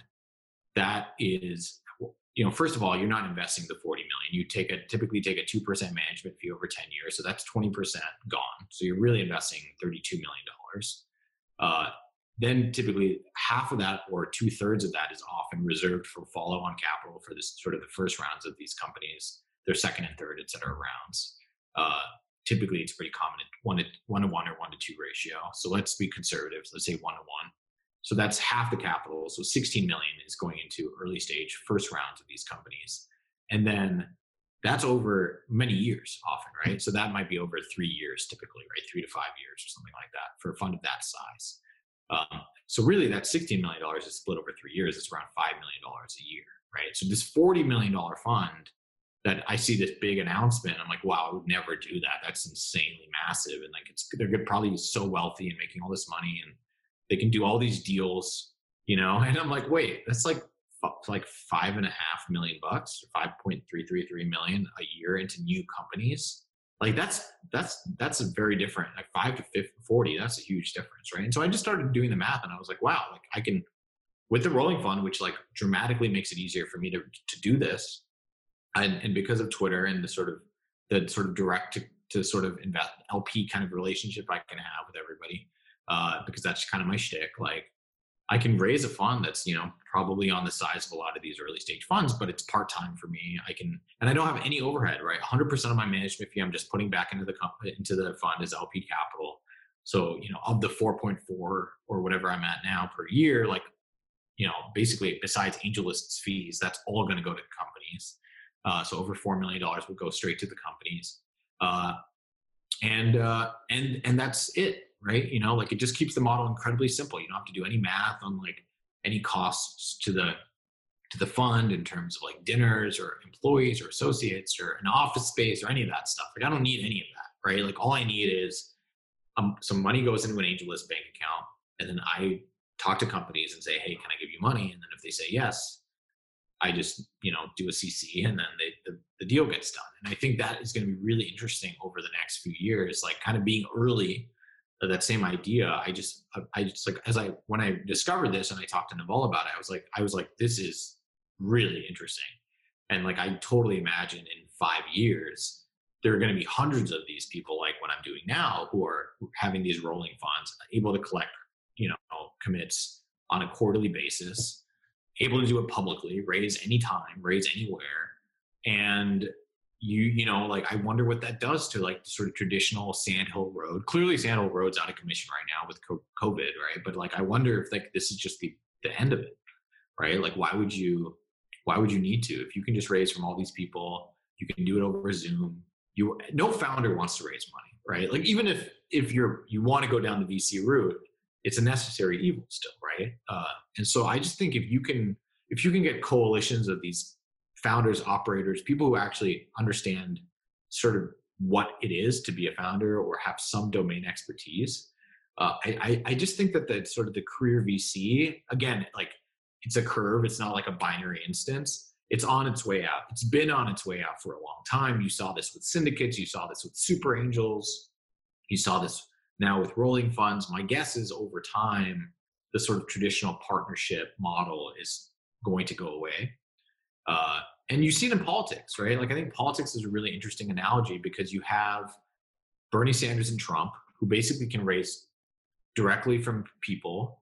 They don't have, their teams are tiny. They have incredibly low overhead. They're super scalable. And they can use it as a marketing thing. Like, I don't have to do super PACs. I don't have to have dinners with rich people behind closed doors every 2 years, which is what VCs do, right? Like, that's what VCs have, this like 2-year fundraising kind of process. They talk to all these rich people, that I still don't know most of their names. Like, people have been like, oh, you should, and I'm like, oh, cool. I didn't even know that there are all these people out here. A lot of them, they're like family offices. A lot of them are in like China. Like, the money, it's not as like sort of like a bunch of tech people giving other tech people money. There's a lot more happening that I've sort of started learning about. But a lot of them have access rights. So like, if some family office writes you a $10 million check into your fund to anchor you, like, you're going to have to, give them updates, right? You're going to have to kind of give them some things, have a call with them once a month, which is actually not that dissimilar probably from politics, right? Like, there's probably some soft commitment that if you bundle and you get, you give the, Clinton campaign or the Biden campaign or the Trump campaign or whatever, like $1 million, they're going to pick up the phone call, right? And so there's like interesting to see that kind of play out. So my guess is, just like in politics, you're going to see way more AOCs, way more Bernies, way more Trumps, right? I don't know if that's good or bad, like, not a statement on that, it's just going to happen. Like, that's what I believe. And that's the beauty of democracy. And like, you're just going to get, people want democracy and they're going to get it, right? Inevitably. And I think the same thing will happen on the venture side, which, by the way, I think, this whole conversation about diversity and inclusion, like, a lot of founders, they raise from VCs, these VCs raise from LPs, these LPs look very, there's a path, right? That cuts through Harvard and Stanford. And I think if you can have all of these fund managers from all over the place, from all different backgrounds and all levels of domain expertise, all having these small funds, like, that's just better for everybody. It's like more diverse LPs, more diverse founders, more diverse GPs, more diverse employees. Like, I see this all the time. Like, I'm a dude, I like started a company, and like, people will, like women will be like, it's weird that like this company I worked at like did this or didn't do that. And I was like, holy crap, I had no idea. I didn't even know that's a thing that women would want or not want or whatever. I just had so little context for it. Like tampons in the bathroom. Like, it's so cool. And I'm like, oh shit, that's a great idea. Like, I wouldn't have thought of that. Obviously I was 21 at the time, a little different life experience now. So I know some of these things, but I just think it's so much better to just give people money to go solve the problems that they already know about than try to spend all this time, trying to like learn about this thing. It's like, no, I'd just rather give you money and you can go solve it. Right. And I think the same thing with this sort of like the venture capital kind of community is like all these funds are trying to do all these things, but I really think the answer is just like give people a bunch of money and then like they'll do it. they'll do a great job. They'll do a better job than you reading 10 books and a bunch of blog posts and then trying to solve the problem. Like that, you just don't know. It's like I can talk about Indian culture. I've never lived in India, but like, I just know it because I've learned, I've just grew up in that sort of environment. Right. And just, it doesn't matter how awesome you are. And like, unless you have like a master's degree, you're just not going to know as much as I do because of all the little things I picked up. And it's kind of like that. Right. And so I just believe so much in like a bunch of diverse LPs picking a bunch of diverse GPs, and those GPs picking a bunch of diverse founders, and those founders building companies that are just better at all of these other things, solving all of these different problems. And I'm super excited about it because I do think it's going to be like a really interesting trend that's going to lead to a lot of interesting companies in the next 5 to 10 years. One of the most popular questions, that these two are kind of related, that I got when I asked for questions to talk to you about was sitting in the investor seat now, how you think about product market fit and evaluating that, right, as an investor versus an operator. And let's start there, and then we can get into, there's another question about community building versus product development. But just in the investor seat, how do you think about product market fit, maybe either similarly or differently than you would as an operator? Yeah, I mean, I really think about product market fit. There's sort of two distinct businesses people typically build. There's like B2B businesses and B2C businesses, right? And I think like I have much more context on the B2C side, even though Gumroad is kind of a B2B-ish company. The creator economy kind of is a little bit murky in the middle. But the way I think about it is, do people use this? That's sort of number one. And then do these people share it with other people, right? B2B, it's even simpler. It's like, do these people pay for your service? And it's surprising to me how little, like one, how easy it feels like it should be to get to that, but then how hard it actually is in practice. And so I think I'm hopefully going to have a superpower. Like we were one of the first users of Stripe, first 100 users or something like that. And that's sort of with a bunch of different startups, just because we were an early tech company. So we constantly use stuff, right? Like Figma and Notion and Slack, all of these kind of things, because we needed to solve problems, right? And so I hope to have like a really good kind of insight into, one, picking the right people, because I can see, oh, they're going to solve this problem. Because as someone who needs this problem solved, like I'm waiting with my credit card here, right? And if I don't have that inclination, I'm not going to invest. It's like I'm either going to be a customer and an investor or neither, right? Sort of no conflict, no interest. So that's, I think, a big one on the B2B side. I think on the B2C side, I think people really, like I saw this at Pinterest. I really believe in Clubhouse. I think it's going to work. And the reason is like you get a sense of like the way that the sort of behavior pattern of someone who uses this product, and the fact that they want all of their friends on it right now. And not only do they want that, but they're actually going to go do it, right? Like there are all these decks and all these things I get that are like, oh, we have these metrics and this and that. But like, it's just clear that like they don't really have like that profound, like I need to get my friend on this platform. And like, I think people don't realize how hard that is in the sense that like when they see it in a little, a couple instances of that, they put it in their deck and they put it like a testimonial and they think that's what it is. But really it's like coronavirus. Like everyone that gets it gives it to somebody else kind of thing, right? Like that's what virus, right? Like is. And so like Pinterest, I saw that we had 17,000 users doing 60 million page views a month. Like just the engagement was insane. I saw that at Instagram when they launched. I see that with Clubhouse now, where it's like everyone that joins is like, I know immediately who to bring on next. And I think nothing reaches scale without that, especially on the consumer side, right? Because otherwise you're spending money to grow, right? And so you're just not going to get to billions of people without, 100 million people telling, 900 million people, and the 10 million telling the 90 million, and then the 1 million telling the 9 million, et cetera, et cetera, et cetera, right? And so I think I hope to have like pretty good intuition, both on the consumer side and on the B2B side. And I can also help them, right? Because as Gumroad, I can literally pay for the service, integrate them, and say, look, this is not where it needs to be. Like if I wasn't, like I'm going to cancel, I'm not going to pay for this.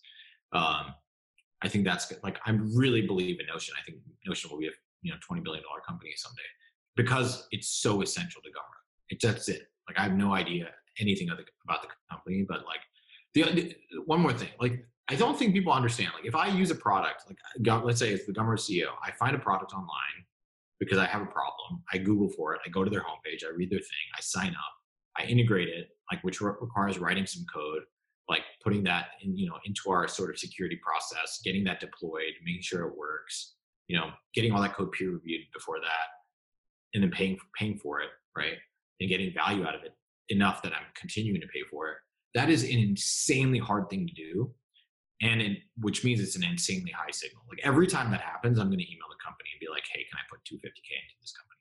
Right? Because it's so rare and it's also so indicative.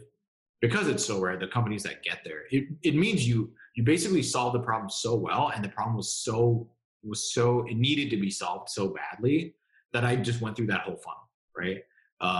Without talking to a single human being, which I think is like an incredibly good signal for a company if you can do that, right? Like I should have, when I started using Stripe and like I accepted my first payment on Stripe, I should have been like, can I please give you $10,000? Because I didn't realize at that time like how significant it was, because as a user that's all I was doing, because obviously if I didn't use the service, I didn't use the service. So every service I used, I had to go through that flow to kind of do it. But like I used Twilio, I used Stripe, I used SendGrid. Like these, at the time, these were all worth, low hundreds of millions, if that, in valuation, right? And so I'm hopeful that like just being in the game is going to give you insights. Like when I meet with certain people, like, they're like, it was obvious. Like we had the internal numbers, we were in the thing, like Pinterest was obvious. And I just think VC is when you operate at this like distant level, you just don't know. You're like looking at different things. You're looking at like how beautiful the homepage is, or like how awesome the team is, or like the name and the domain and like these other signals, like their Twitter follower account and like the quality of the content.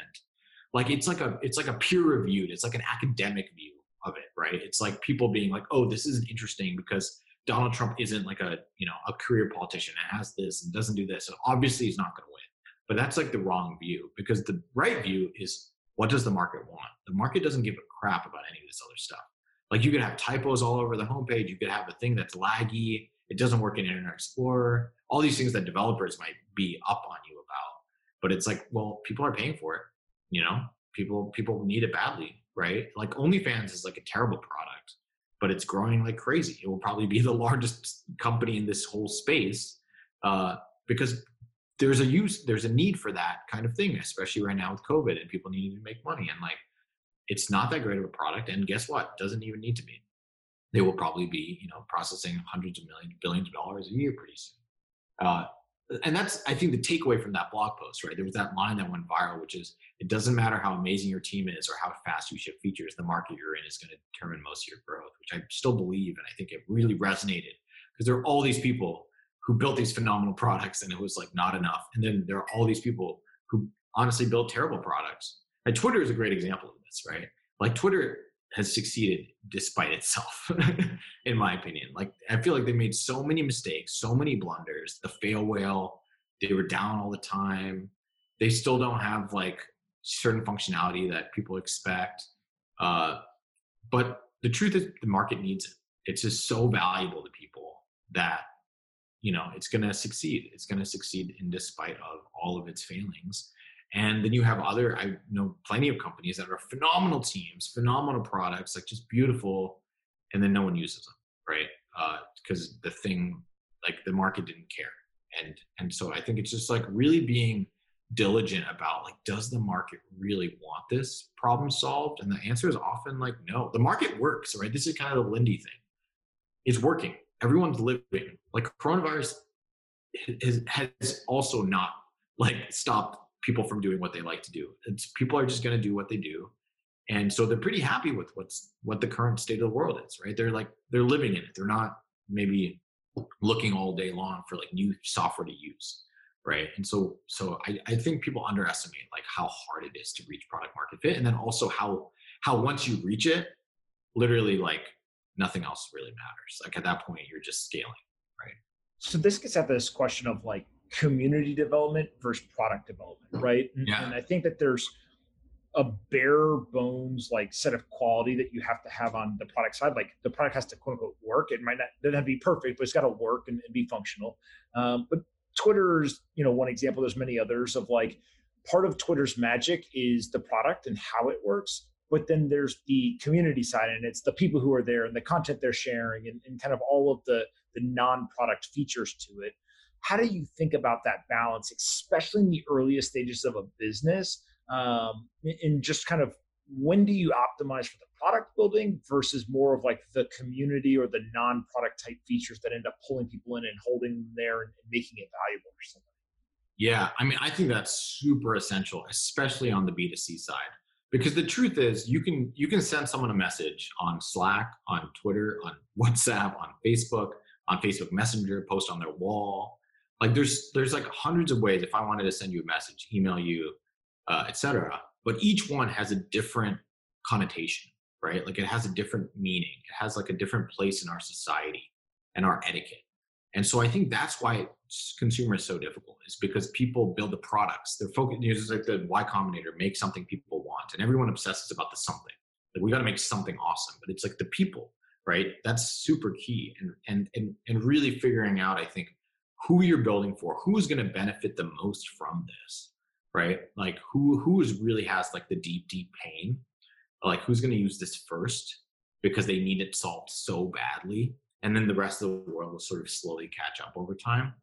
And figuring out like the demographics of that, right? And a community, I think simply is just a group of people that have something in common, right? So if you find out what that group of people is, they will have something in common. They will be a community by default, right? Building for everybody is just not something anyone does, because just not, less than half the world speaks any language, right? So you're already starting with like a max of like 1 billion, 2 billion people or whatever when you build the most broad platform ever. Like Coke might have 4 billion customers or something, right? Ever.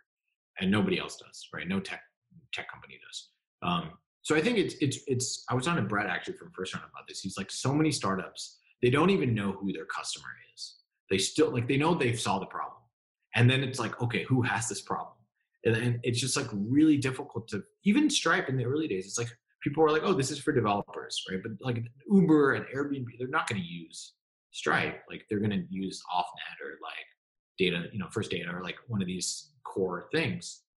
And like Square, right? Square was like, we're for farmers markets, and like, like you just, no one knows. Like you think you know the right people, but you just, you don't really, it takes a long time to really figure. I mean, Shopify, right? They were a public company at $1 billion. And it's like, oh, this is for snowboards and like, like selling this kind of stuff. And then like, tens of millions, hundreds of millions in GMV businesses are now on Shopify. And it does, I mean, Shopify could probably power Macy's at this point, right? And probably will in like 5 years. And so I think people like sort of don't really have a clear view of who the right customer is. And I think Pinterest, we did that really well with like sort of Midwestern moms and things like that. Ben was really savvy about figuring that out. I think Clubhouse has done a really good job of like kind of sort of like build it. Yeah, it sucks if you're not part of it, but like they're really just careful about growing the community over time. Because I do think it matters. I do think people think, oh, you can just solve the problem and then it's great. But it's like, no, you need to know. Twitter needed to know it's for this group of people in the early days. Substack needs to know it's for this group of people in the early days. And it's also like an overhead problem too, right? Because if you don't get the right people, even though they could use it, you now have to train all these new people. They use it very differently. They're affecting the norms in this way.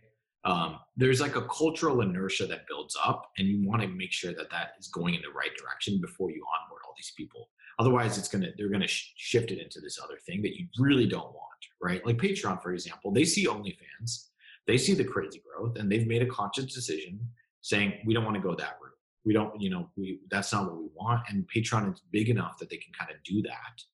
But if, Patreon just got started and it just became the default for this kind of thing, like they wouldn't be able to stop it, right? If that makes sense. Like there's sort of like the parasite becomes the host kind of thing, right? Like you want to maintain that. But yeah, that's kind of how I think about it. And I do think, like to your point, there's this interesting shift you can now do that wasn't really possible 5 to 10 years ago, which is you can actually build an audience before you have a product.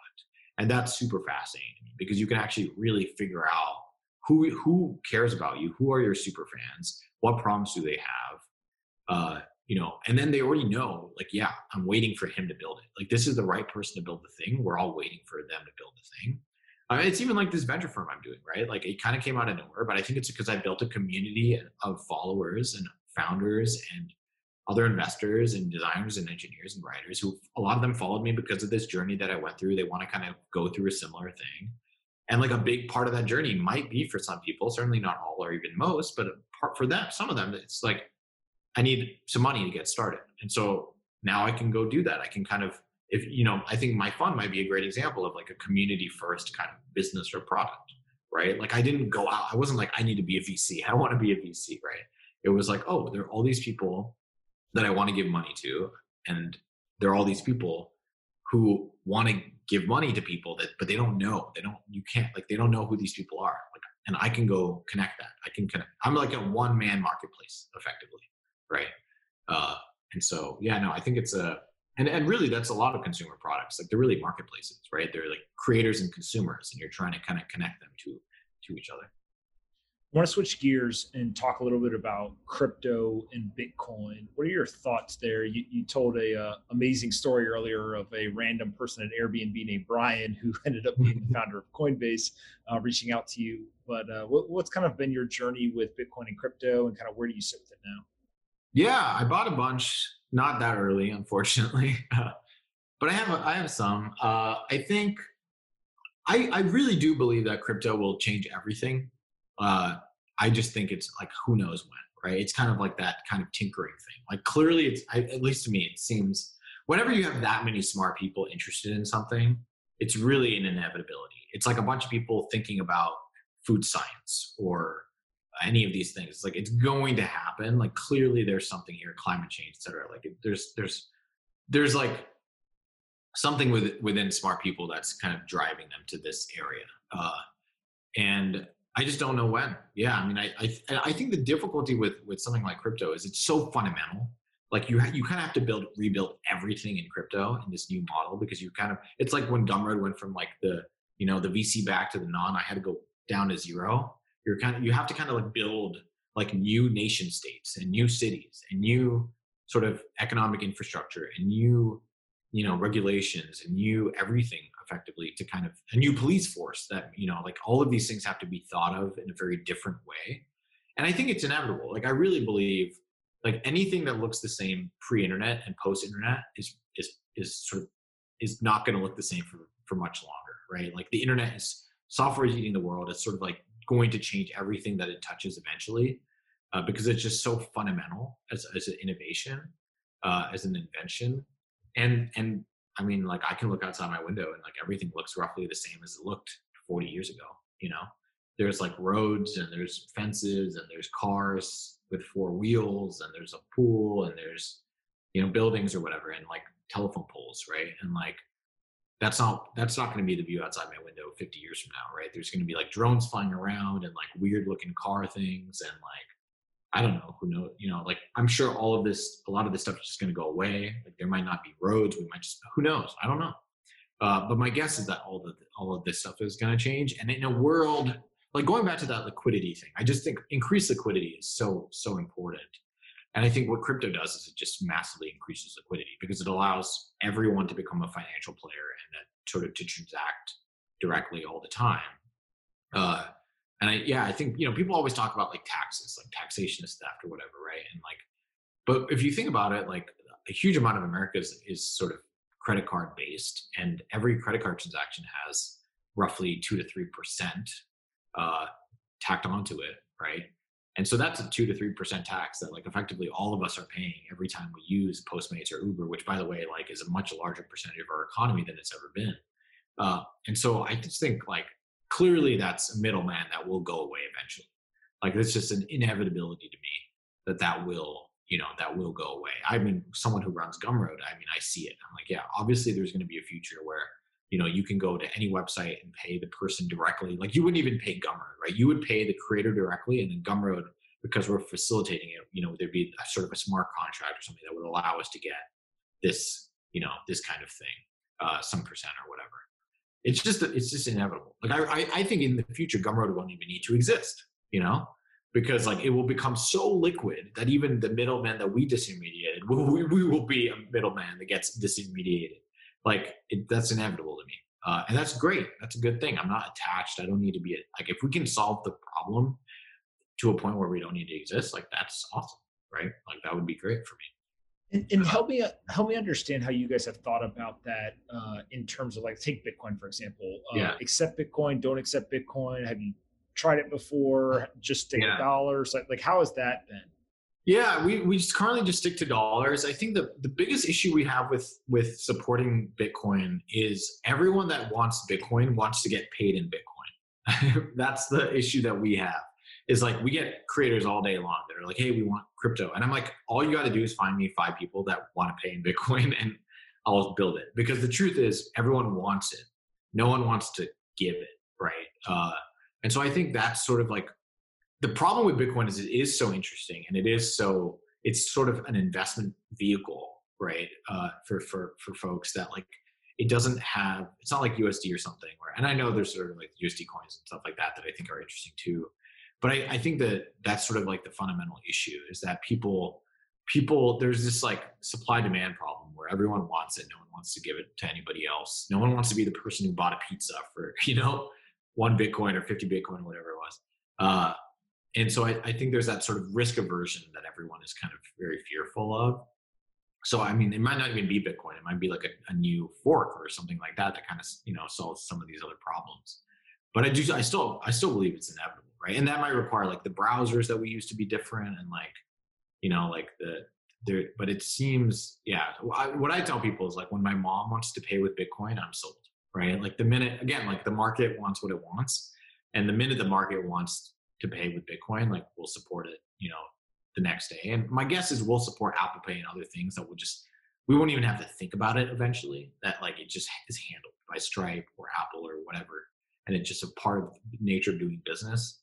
And I'm just really fascinated. Like I actually think one of the things, this is like kind of a tangent, but one of the things I'm really interested in with self-driving cars is the sort of the nexus problem, right? Which is basically if everyone has self-driving cars, my guess is people are going to be a lot more mobile and going to move around a lot more. Like for example, if you're an NBA player, you basically have to file taxes in like 50 states or whatever, right? Because you're sort of making revenue and doing your job in all these different places. And there's people that just like do this for NBA players, right? And every sort of athlete. And eventually, if with self-driving cars and this sort of like other future, this new future, like that's going to happen.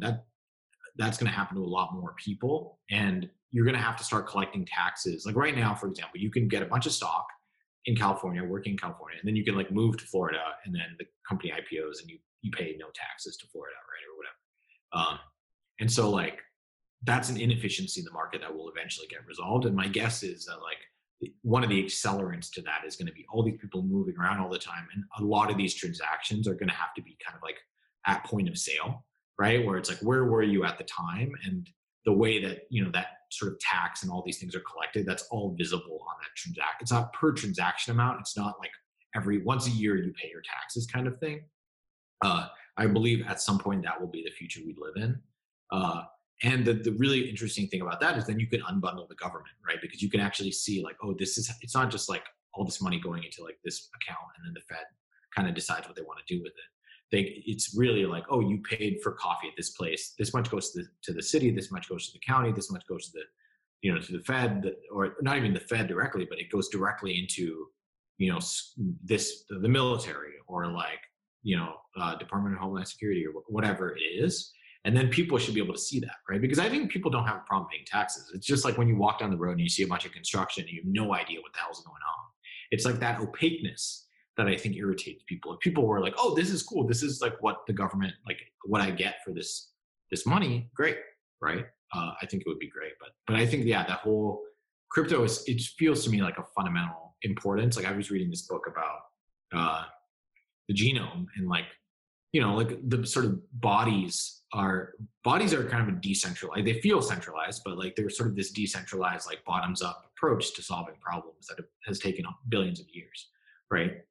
And they're very efficient, like decentralized bottoms up sort of organisms or companies or whatever are much better at solving problems because they're sort of anti-fragile. Like the head can get cut off and these other things can keep going.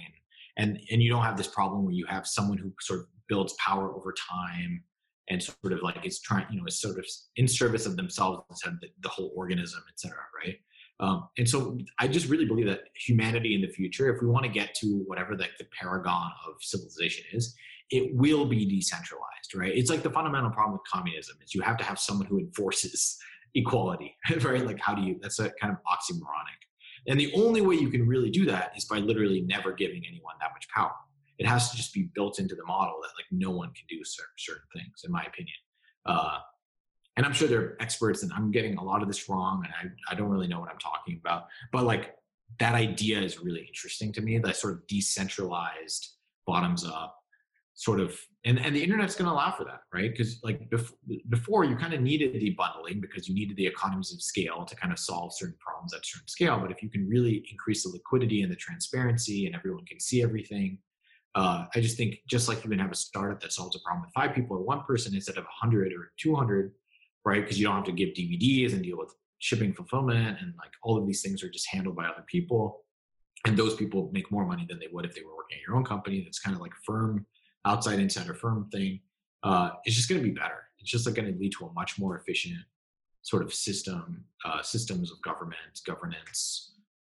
Everyone's going to be safer. Like I just think ultimately, like a decentralized something is going to be better than the decentralized version of it, right? Just like the internet is better than like your local library or something like that, right? Like you're getting billions of people to curate for you instead of like 3, right?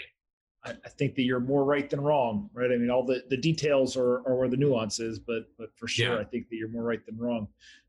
Before I get into the rapid fire set of questions, somebody asked, what is some popular advice that you hear often that you think is wrong or it sucks? Like what is the advice that gets shared all the time and you think people maybe shouldn't actually listen to it or it's misleading? Yeah. I think it's ironic because I feel like I helped contribute to this, but there's this like make a living doing what you love, right? There's this a creator economy. I think Gumroad, we kind of invented the term make a living doing what you love. Not that that really means anything, but I think there's this idea that like you should only pursue the things that you love and are passionate about. Like Naval says, like find the thing that you do endlessly, effortlessly, or whatever. And I think there are things like that for some people, but there are a lot of things that I think I'm really good at and I love doing.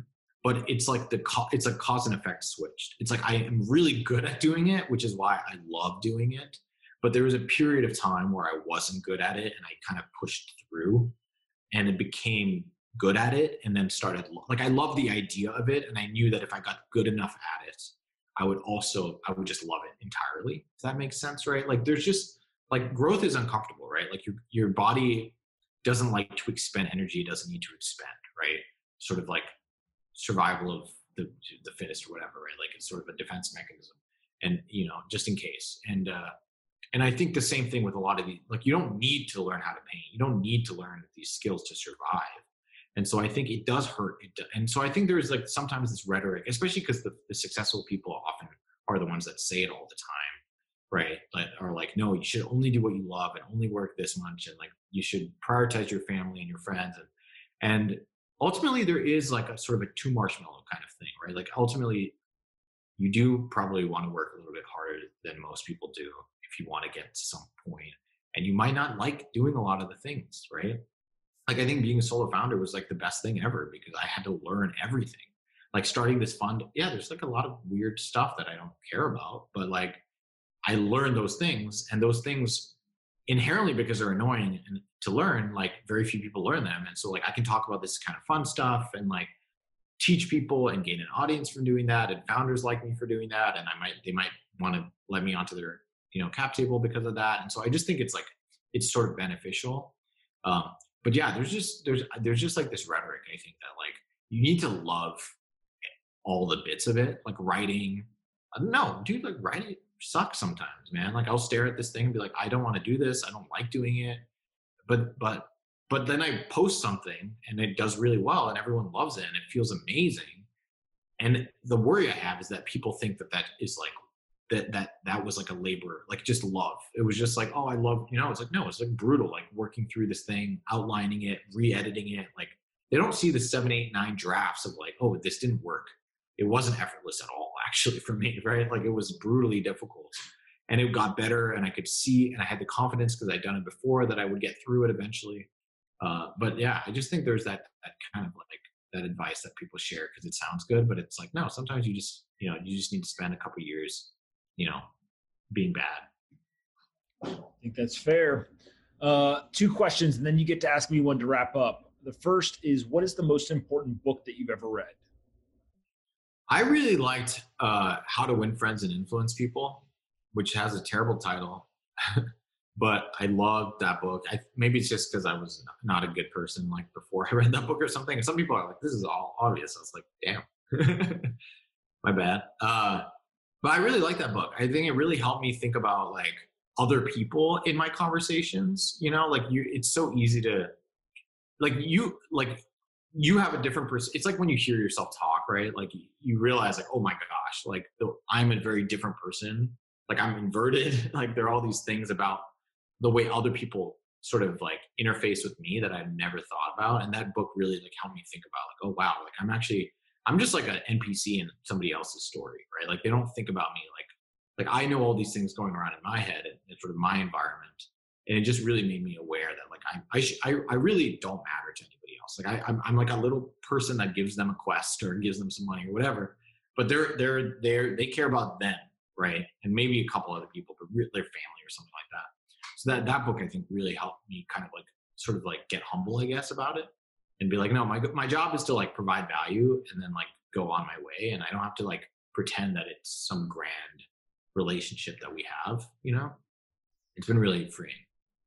It's one of the best books in the world and most popular for a reason, for sure. Aliens, believer or non-believer? I am definitely a believer. Why? Yeah.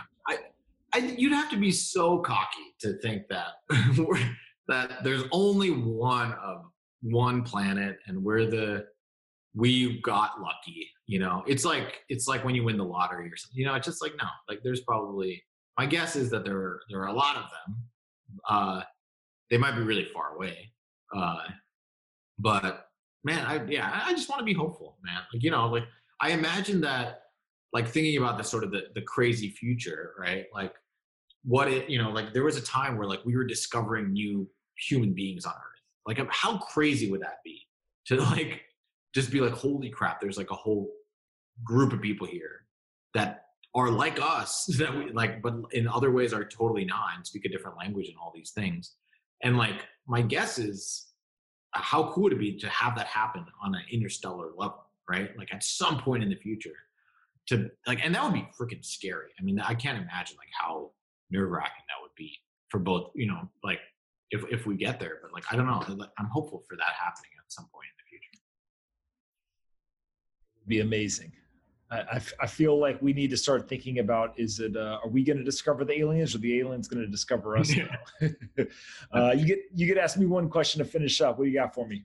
Yeah. I mean, how do you think about, you do so many different types of content, which is awesome. Like, how do you, like, have you thought about like what's next in terms of like the type of content and like how do you think about exploring, new mediums, things like that, especially with COVID and like, yeah, I think that there's like major inflection points. So like audio was one, right? There's kind of this resurgence on video. You see Spotify adding like video podcasts, which is really just a video. YouTube's kind of, popular. You get the TikToks and things like that. So the major ones I think are what people really focus on because they're the easy ones to see. But the micro kind of evolutions, if you will, in content, I think are much more interesting. And actually that's where a lot of the value gets captured. So if you think about in written form right now, like you've got Eric Stromberg doing these like screenshot essays, right? And then Patrick O'Shaughnessy with Invest Like the Best, like they've now incorporated it and they're calling them business cards, right? But there's just this idea of like, hey, wait a second, there's something between a tweet and like a blog post, and it literally fits all on the screen of an iPhone, right? And like that's a pretty interesting like nuanced thing. If you look at audio, you could say all of the podcasts and like that whole rise. Well, Clubhouse is kind of like a micro kind of live drop-in version of really kind of a podcast and conference call kind of mixed together or whatever. And so as you kind of go through the micro pieces of these types of content, it just feels like that's where a lot of the value gets captured. What I think is much harder to understand is when it relates to content, like where are the platforms that are going to accrue a lot of the value versus kind of the non-venture backable type just content providers, right? So the screenshot essays, not really a venture backable type business, but if there was a platform that then aggregated them all and created a marketplace and a follow graph, and you know what I mean, like okay, like there's something else there. And so I think that you got to see the micro evolution happen in a certain type of media format, and then really look for like the platform type companies. But at the end of the day, like I think you and I see very kind of eye to eye on. I call them personal media companies, where people just build these massive audiences, maybe multi-platform or may not be, and then they're going to go and they're going to create products, right? And whether that's a physical product, like you see, kind of YouTube stars selling merchandise, or you see people actually creating software, or you see the Kim Kardashians and Kylie Jenner's creating makeup, like they're going to sell products through that audience, and as they do that, I think you're going to see really, really valuable companies get built over time. Yeah. How do you think about GPT-3, to throw another question? So I'm not technical, right? And so in kind of at a high level, like it looks like magic. As you kind of unpack more and more of kind of the use cases, and you see everything from the, learn from anyone or the Figma design, all these kind of applications we've all seen flying around on Twitter. It feels like we're teetering on the edge of being able to use this stuff in production for real products built on top of it. But we're not quite there yet. Like we're really, really damn close. And I think that's why everyone's kind of like leaning in and excited about it. The other piece of it, to me, that's really interesting is, can you basically start to use it to put it in people's hands so they can start using it for things you and I can't imagine, right? So already, like I've seen 5 or 6 demos online or prototypes where I'm like, I would have never thought of that, right? And so it's like, you kind of talked about it earlier. It's just like, we don't know what it becomes. And so just like get it in as many different types of people's hands as possible, and like just let them like go to work, right? And then you and I will turn around and be like, whoa, did you see this? Or did you see that? And we'll be like, damn, that was pretty cool. And that's how I think real innovation and value gets created. Awesome. Yeah, I agree. I have no idea. I see it. I'm like, this is crazy. I would love to integrate it into Gumroad somehow. I don't know what it looks like, but yeah, it's going to be like obvious, like a year from now. It's like, oh, of course, that's the. Absolutely. Where can we send people to find you online, learn more about Gumroad or the investing side? Yeah, I mean, follow me on Twitter. That's the best place, @SHL. I also have a Gumroad newsletter, gumroad.com/Sahil, where I kind of write once a month about just like all the random stuff, Gumroad, the fund, other things in my life. Yeah, those are sort of the two best places to find me. Awesome, man. Well, listen, we went almost 2 hours. You're a legend. We are definitely going to have to do this again. Thank you so much for your time. Yeah, thanks for doing it, man. Glad to finally have